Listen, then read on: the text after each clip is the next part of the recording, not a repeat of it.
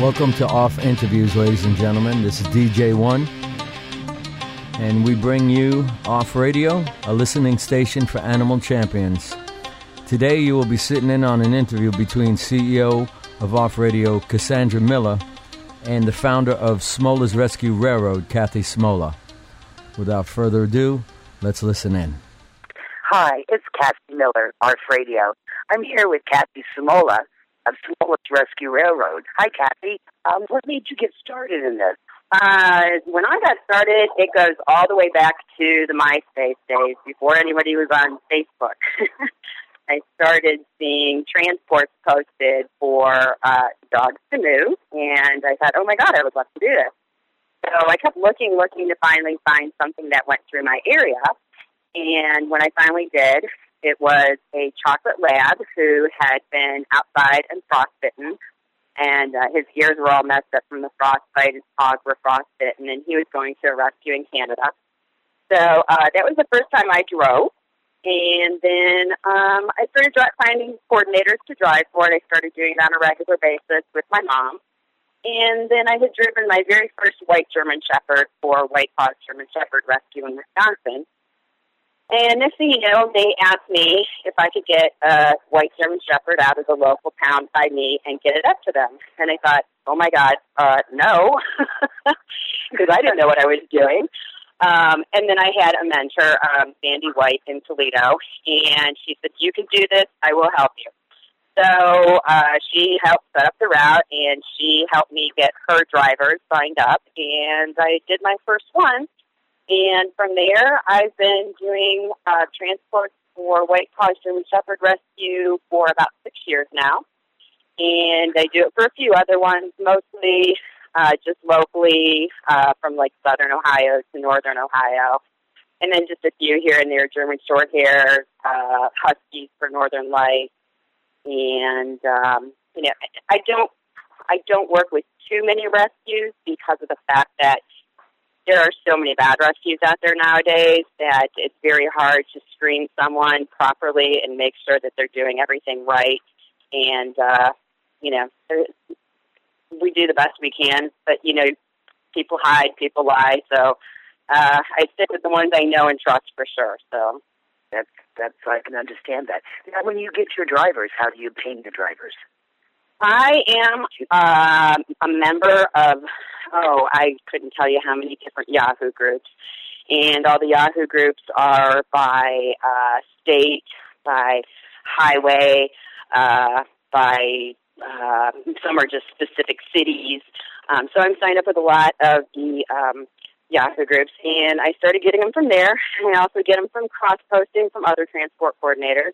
And then as we go, we always get new people sign up to go ahead and, you know, they say, oh, my friend is interested in driving too, so add them to your list. All my drivers are set up in my contact list by name, city, and state, and then I go ahead and I just set everyone up in distribution groups. So I have, like, Cleveland drivers, Akron drivers, Cincinnati drivers, and so then that way I can just hit everybody up in one shot when I go ahead and just type in Cincinnati. So I probably have, probably over 4,500 contacts in my database. That's incredible. Yeah, it's crazy. So now, did you recently transport a pig today? I heard. Yes. I had a driver of mine down in Cincinnati contact me and say, I got someone on Craigslist wanted to get rid of a pig, and if they couldn't get rid of it, they were taking it to the pound. Well, we all know what would probably happen if they showed up with a pig at the pound. So my driver said, no, I'll take her, I'll figure it out. And obviously made the right contact. I said, I have a lady up here in Cleveland that does rescue. She's got 3 of her own pigs. She knows what she's doing. And in fact, she actually has a friend who has a pig that is looking to adopt another one because they're very much pack animals, just like dogs are. So that was that. We made the connection, and so 4 drivers later, today we got her from Cincinnati up to Cleveland, and she met all her little piggy friends out in the backyard and started rooting around already. Oh, that's nice. How do you get your funding, Kathy, for gas and things like that? I don't. There are some transport coordinators who have gone on to get their 501, and then they accept gas donations from everyone so that they're tax deductible. Every now and then I'll get someone who I've helped get a dog to them, and, they'll make a donation of like $100, and I'll put it in my PayPal account, and then if drivers do need it, then I can PayPal it to them. It doesn't happen too often for me anyways, since I have, a pretty solid standard group of drivers. But every now and then you'll get someone who says, I've got the time, but I don't have the money. I'm unemployed or I'm retired on a limited income. And, if that's the case, then I can go ahead and send it to them. And, sometimes I might not have anything in my donation account, and I'll just use it myself. It'll come out of my own pocket, or the rescue will take care of it themselves. So. Okay. Now, you have a Facebook account, I see, and you also have a web page? I don't have a web page. You don't have a web page, okay. No, not an actual web page. I've got my own Facebook timeline, and then I've got a Facebook group for just posting my transports. And would you name the name of your Facebook group for all of us, please? The Facebook group is Smola's Rescue Railroad. So that's SMOLA''S Rescue Railroad.